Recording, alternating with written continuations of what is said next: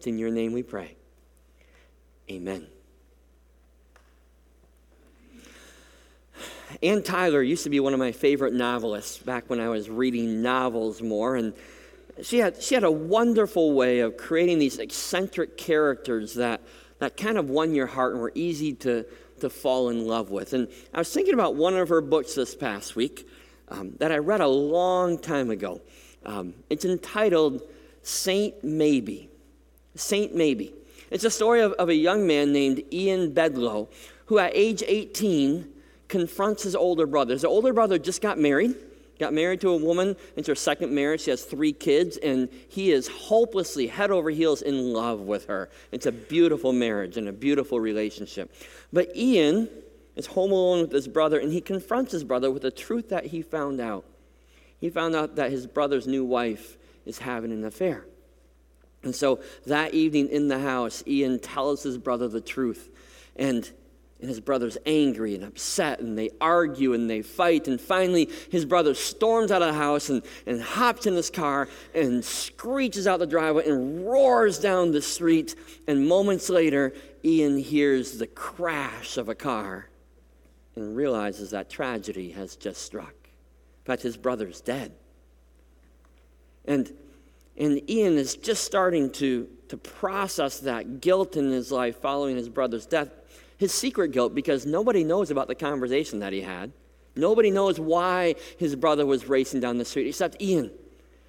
And his heart is filled with guilt and hurt. And he's only begun to process that when tragedy number 2 strikes and his brother's wife suddenly dies as well, leaving behind 3 kids. She has no family, and so those 3 kids move into Ian's house with Ian and his parents. And his parents are getting up there in age, and they can't really care for those kids.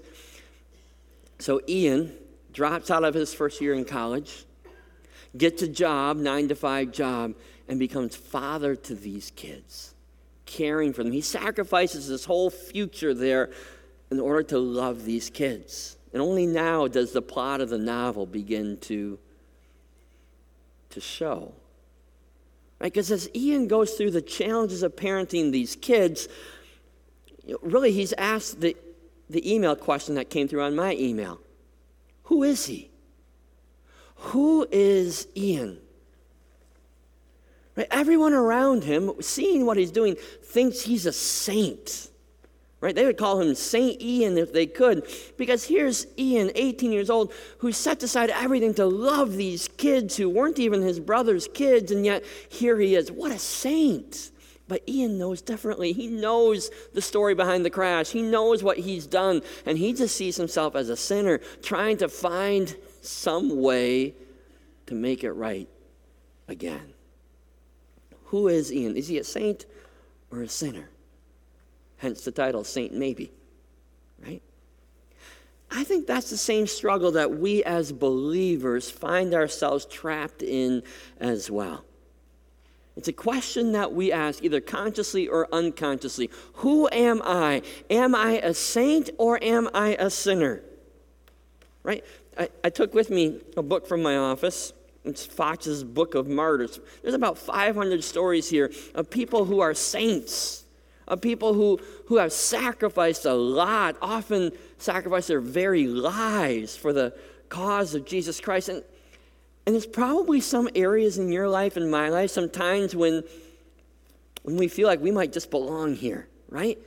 Where we feel like we're doing right, where we got our lives together and we're serving God well and we're making sacrifices for Him and we're going through the disciplines, and yes, it's all coming together. And yet I'm also reminded every single day that I'm a sinner. I prove it to myself. I prove it to everybody around me day in and day out. I don't belong here. I'm a sinner, not a saint. Right? So for the past 3 weeks, we've been listening to 3-word truths, 3 beautiful words about all of our spiritual stories. And we started with all of us being invited, right? You were invited by somebody in some way to meet Jesus, to discover who he is, invited by Jesus into the family, into the community of God. And all of us heard God, all of us who believe heard God say, yes, you belong here. You are mine. You belong. And all of us who have then accepted that invitation are left to wrestle with, okay, now who am I in this context? Who am I? I know who I was. You know who you were. I was a sinner, unworthy, guilty. And I know who I will be someday when Jesus comes again, or when I die and I spend time in eternity with God. I will be a saint. I will be perfected. But where does that leave you and me right now?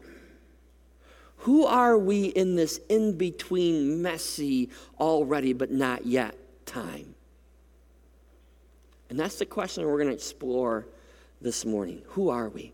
We're going to explore it through a story found in Luke chapter 7.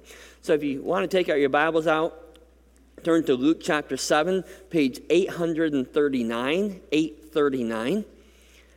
This story here in Luke chapter 7 reflects the first two pieces of our spiritual stories that we've already looked at together. And then it brings us to the third and final beautiful message that defines who we are, that tells our stories together. So I want you to listen to this encounter that Jesus had while having dinner with the Pharisees. Start at verse 36 with me of Luke chapter 7.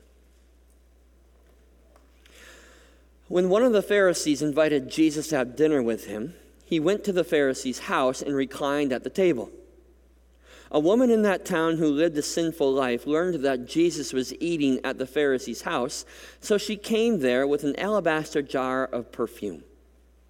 As she stood behind him at his feet weeping, she began to wet his feet with her tears.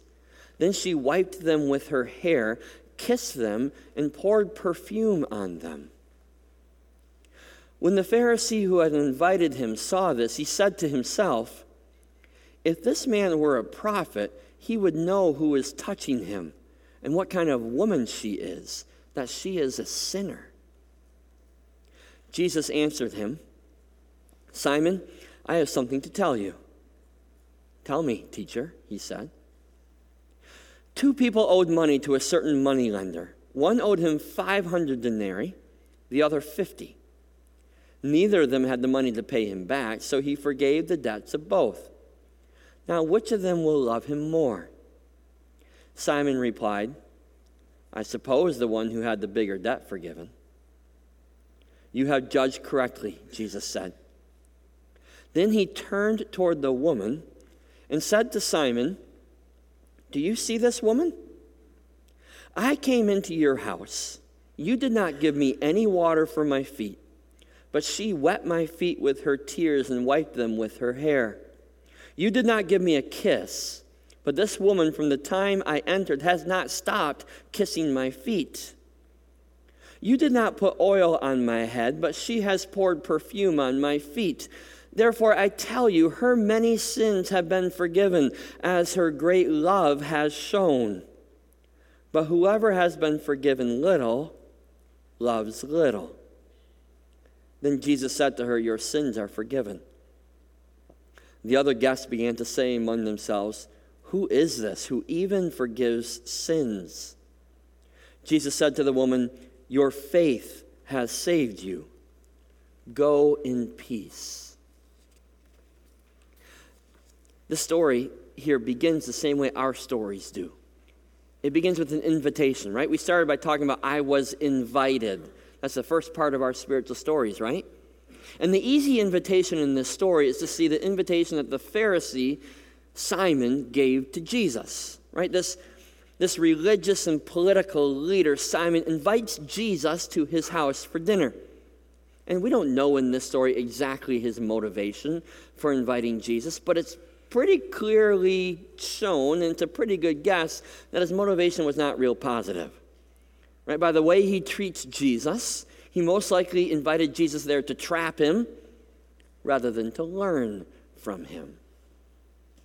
But he gives the invitation anyways. But that's not really the invitation that's most important in this story.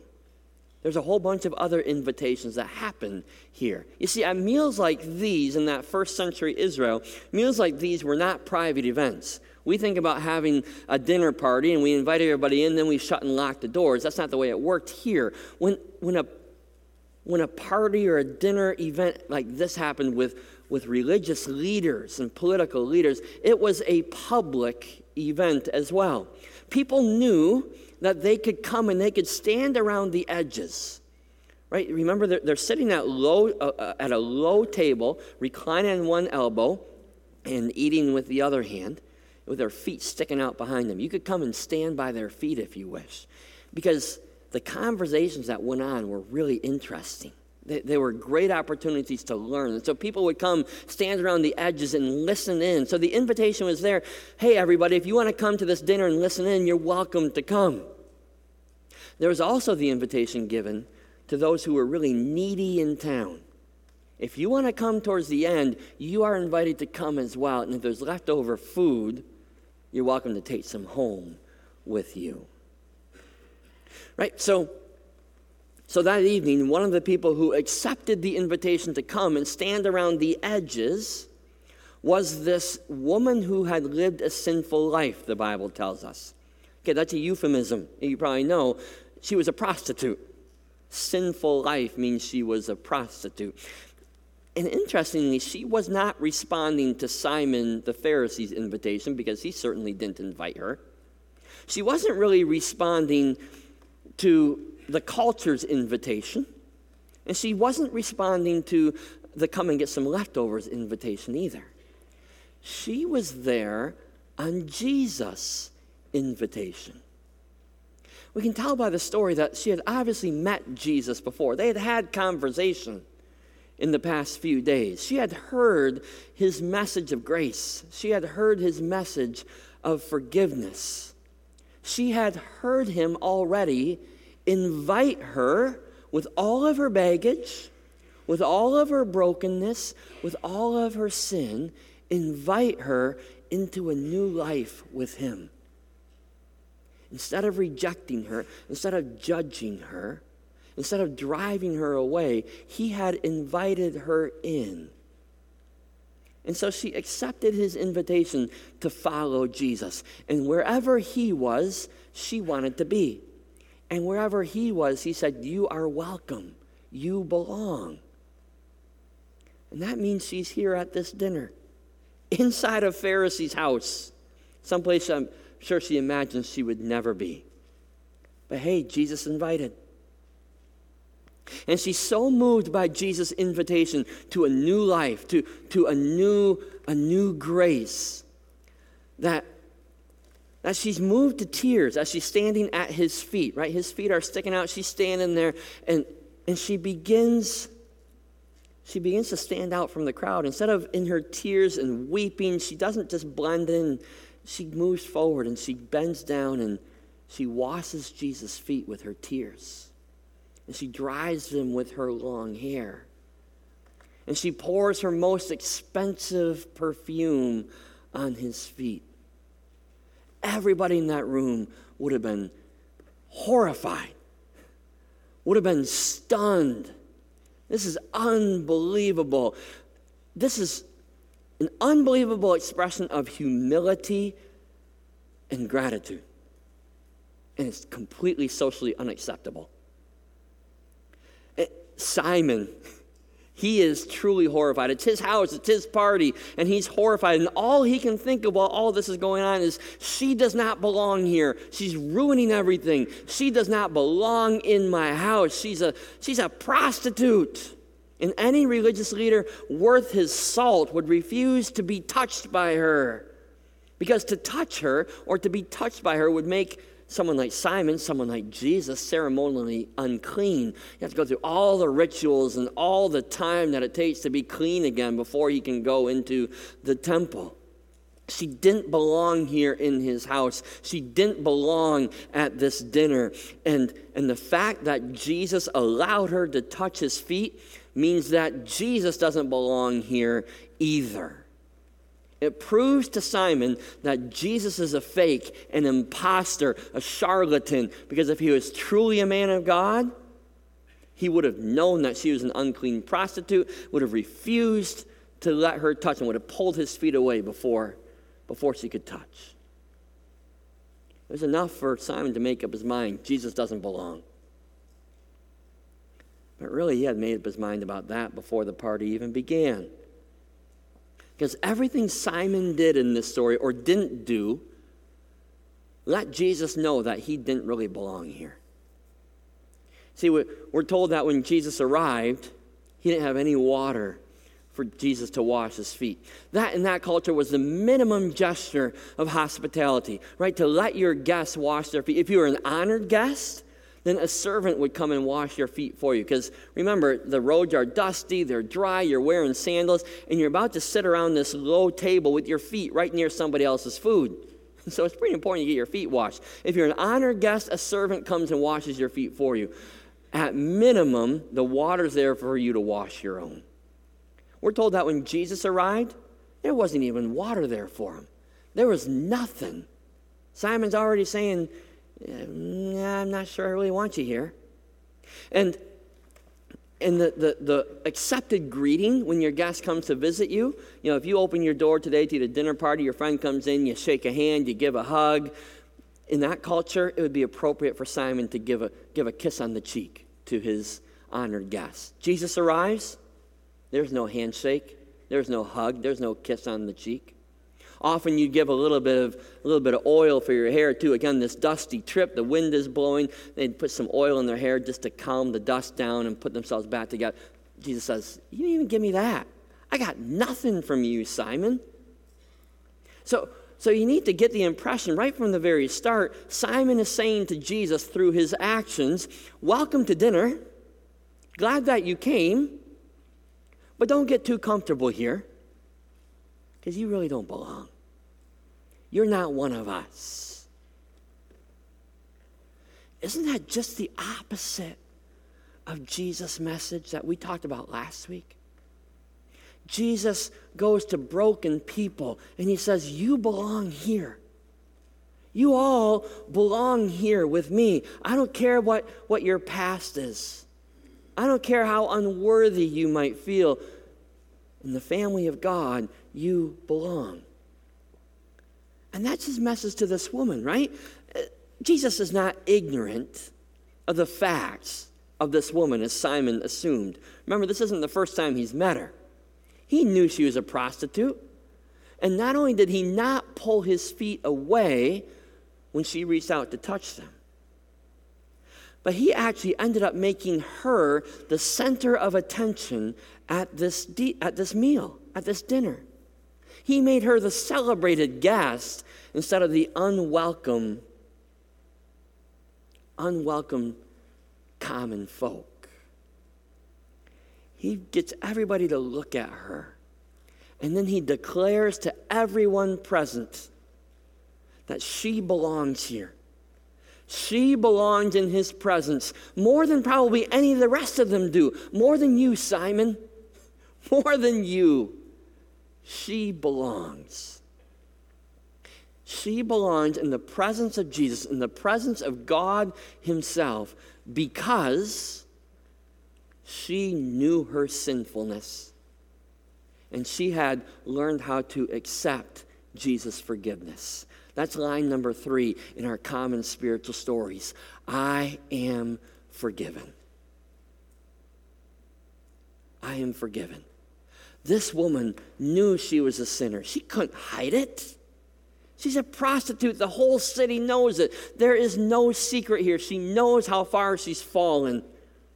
It's obvious that she's at this dinner that she was not invited, that she's here as a charity case, not as an honored guest. She knew her sin, and she knew her desperate need for salvation. And that honest reality is exactly what enables her to move from sinner to saint. Because she could admit her helplessness, because she could admit her own desperation, she could come to Jesus with empty hands And with empty hands, she could receive forgiveness through faith. Simon couldn't do that. Simon the Pharisee, in his mind, he's far from helpless. He's far from desperate. Right? He comes to that table. It's his table. It's his party, right? He comes to that table with Jesus with hands full of self-righteous pride. He was more than good enough. More than good enough. He's theologically smart, right? He's trained in scriptures. He knows all of the right answers. He's respected and revered throughout the city in religious circles and political circles. He's obedient to the letter of the law that God had laid out. He's one of these Pharisees that tithes on every little thing, including the vegetables in his garden. He's observing every Sabbath rule, and he's never touching anything or anyone that's unclean. He's checking off all the disciplines, the spiritual disciplines. He's reading his scripture. He's praying every time the call to prayer goes out. He's going to the temple when he's supposed to go to the temple. Of everyone around the table, Simon believed that he needed forgiveness less than everyone else. He believed he was already a saint. And that's exactly what left him a sinner, trapped in his sin. And that's the attitude and perspective on life that so often keeps you and me trapped in our sin and guilt as well.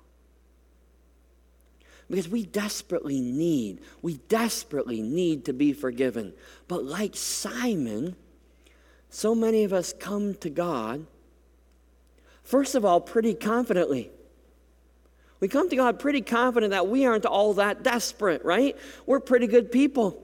We're doing a lot of good things. And there's a lot of people a lot worse than us. So we come to God pretty confident that we really don't need that much. And secondly, we come with our hands full of all those good things that we've done, all of our good deeds, all our religious badges, thinking somehow God's going to be impressed and somehow God's going to owe us. Not only are we not that desperate in our own minds, but we're actually pretty impressed with all that we do, aren't we? So often we are Simon in this story. We're sitting around the table with Jesus, believing that we're saints with little need for forgiveness. The reality is, in this story, if we're going to compare ourselves to anyone, we're the woman. Because each and every one of us, with no exception, is desperate. Whether we realize it or not, whether we admit it or not. And it's only by faith, only by complete trust in Jesus that we can find forgiveness. Right? This woman did not receive forgiveness because of anything she did. Jesus didn't say, you're forgiven because of your great humility in washing my feet. He didn't say, you're forgiven because of your great sacrifice, pouring out that expensive jar of perfume. He tells her what the path of forgiveness is in verse 50. He says, your faith has saved you. Your empty hands that came to receive and trust, that's what saved you. It's faith. And those who honestly receive it, those who know of their desperate need, and who realize that there is nothing that we can do or have done that will earn forgiveness. Those who humbly come with empty hands to receive it in faith, Jesus says they are the ones who will discover what true love is really all about. Right? Jesus says, after he tells this story to Simon, he says, he who has been forgiven little loves little. Looking at Simon. The other side of that is true as well. He who has been forgiven much loves much. Looking at the woman. Because this woman knew the gift that she had been given. She was an undeserving outsider who had been invited into the family of God. She was a social outcast who had been given a place to belong. She was a condemned sinner who had been transformed into a saved saint. She knows how much she has received. And in return, she can't help but love much. Every single one of us here whose spiritual story includes this "I was forgiven" chapter. Every one of us who has recognized our own spiritual desperation, who have confessed our sins and held out our empty hands to receive forgiveness from Jesus' nail-scarred hand. Every single one of us is then a saint by God's grace. Am I a sinner or am I a saint? Our common statement of belief, the Heidelberg Catechism, answers that question without a doubt. It says this, it says, "I believe that God, because of Christ's atonement, will never hold against me any of my sins, nor my sinful nature, which I need to struggle against all my life. Rather, in his grace, God grants me the righteousness of Christ to free me forever from judgment." Free forever, forgiven and set free. That's the powerful grace of God that we receive with empty hands. And Romans then tells us that therefore, since you received it freely, there is now no condemnation. None. For those who are in Christ Jesus, because through Christ Jesus, the law of the Spirit of life has set me free from the law of sin and death. There is no condemnation for you and me. And that answers the question of who we are. We aren't saint maybes. We aren't saint hopefullys. You and I are saint definitelys. It's already been decided. It's already been declared by the forgiving grace of God. And that's why we come to this table here this morning. We don't sit around this table as Simon sat around the table. We don't come to receive this means of grace because we're somehow good enough, because we've done enough, because we're holy enough, because God owes us for all that we've done for him. No, absolutely not. We come here to receive the forgiveness and grace of Jesus Christ with empty hands. We come here desperate, confessing how unworthy we are to be at this table. And so if you don't think you're worthy to be here, if you know you're a sinner, you belong. You belong right here. It's God's message to you. Come with empty hands and experience the forgiveness and the grace of God. And then experience true love. Because those who are forgiven much, they love much. I'd like to invite the elders and the worship team who are going to help me serve. Would you come forward, please, at this time as we prepare to celebrate communion together?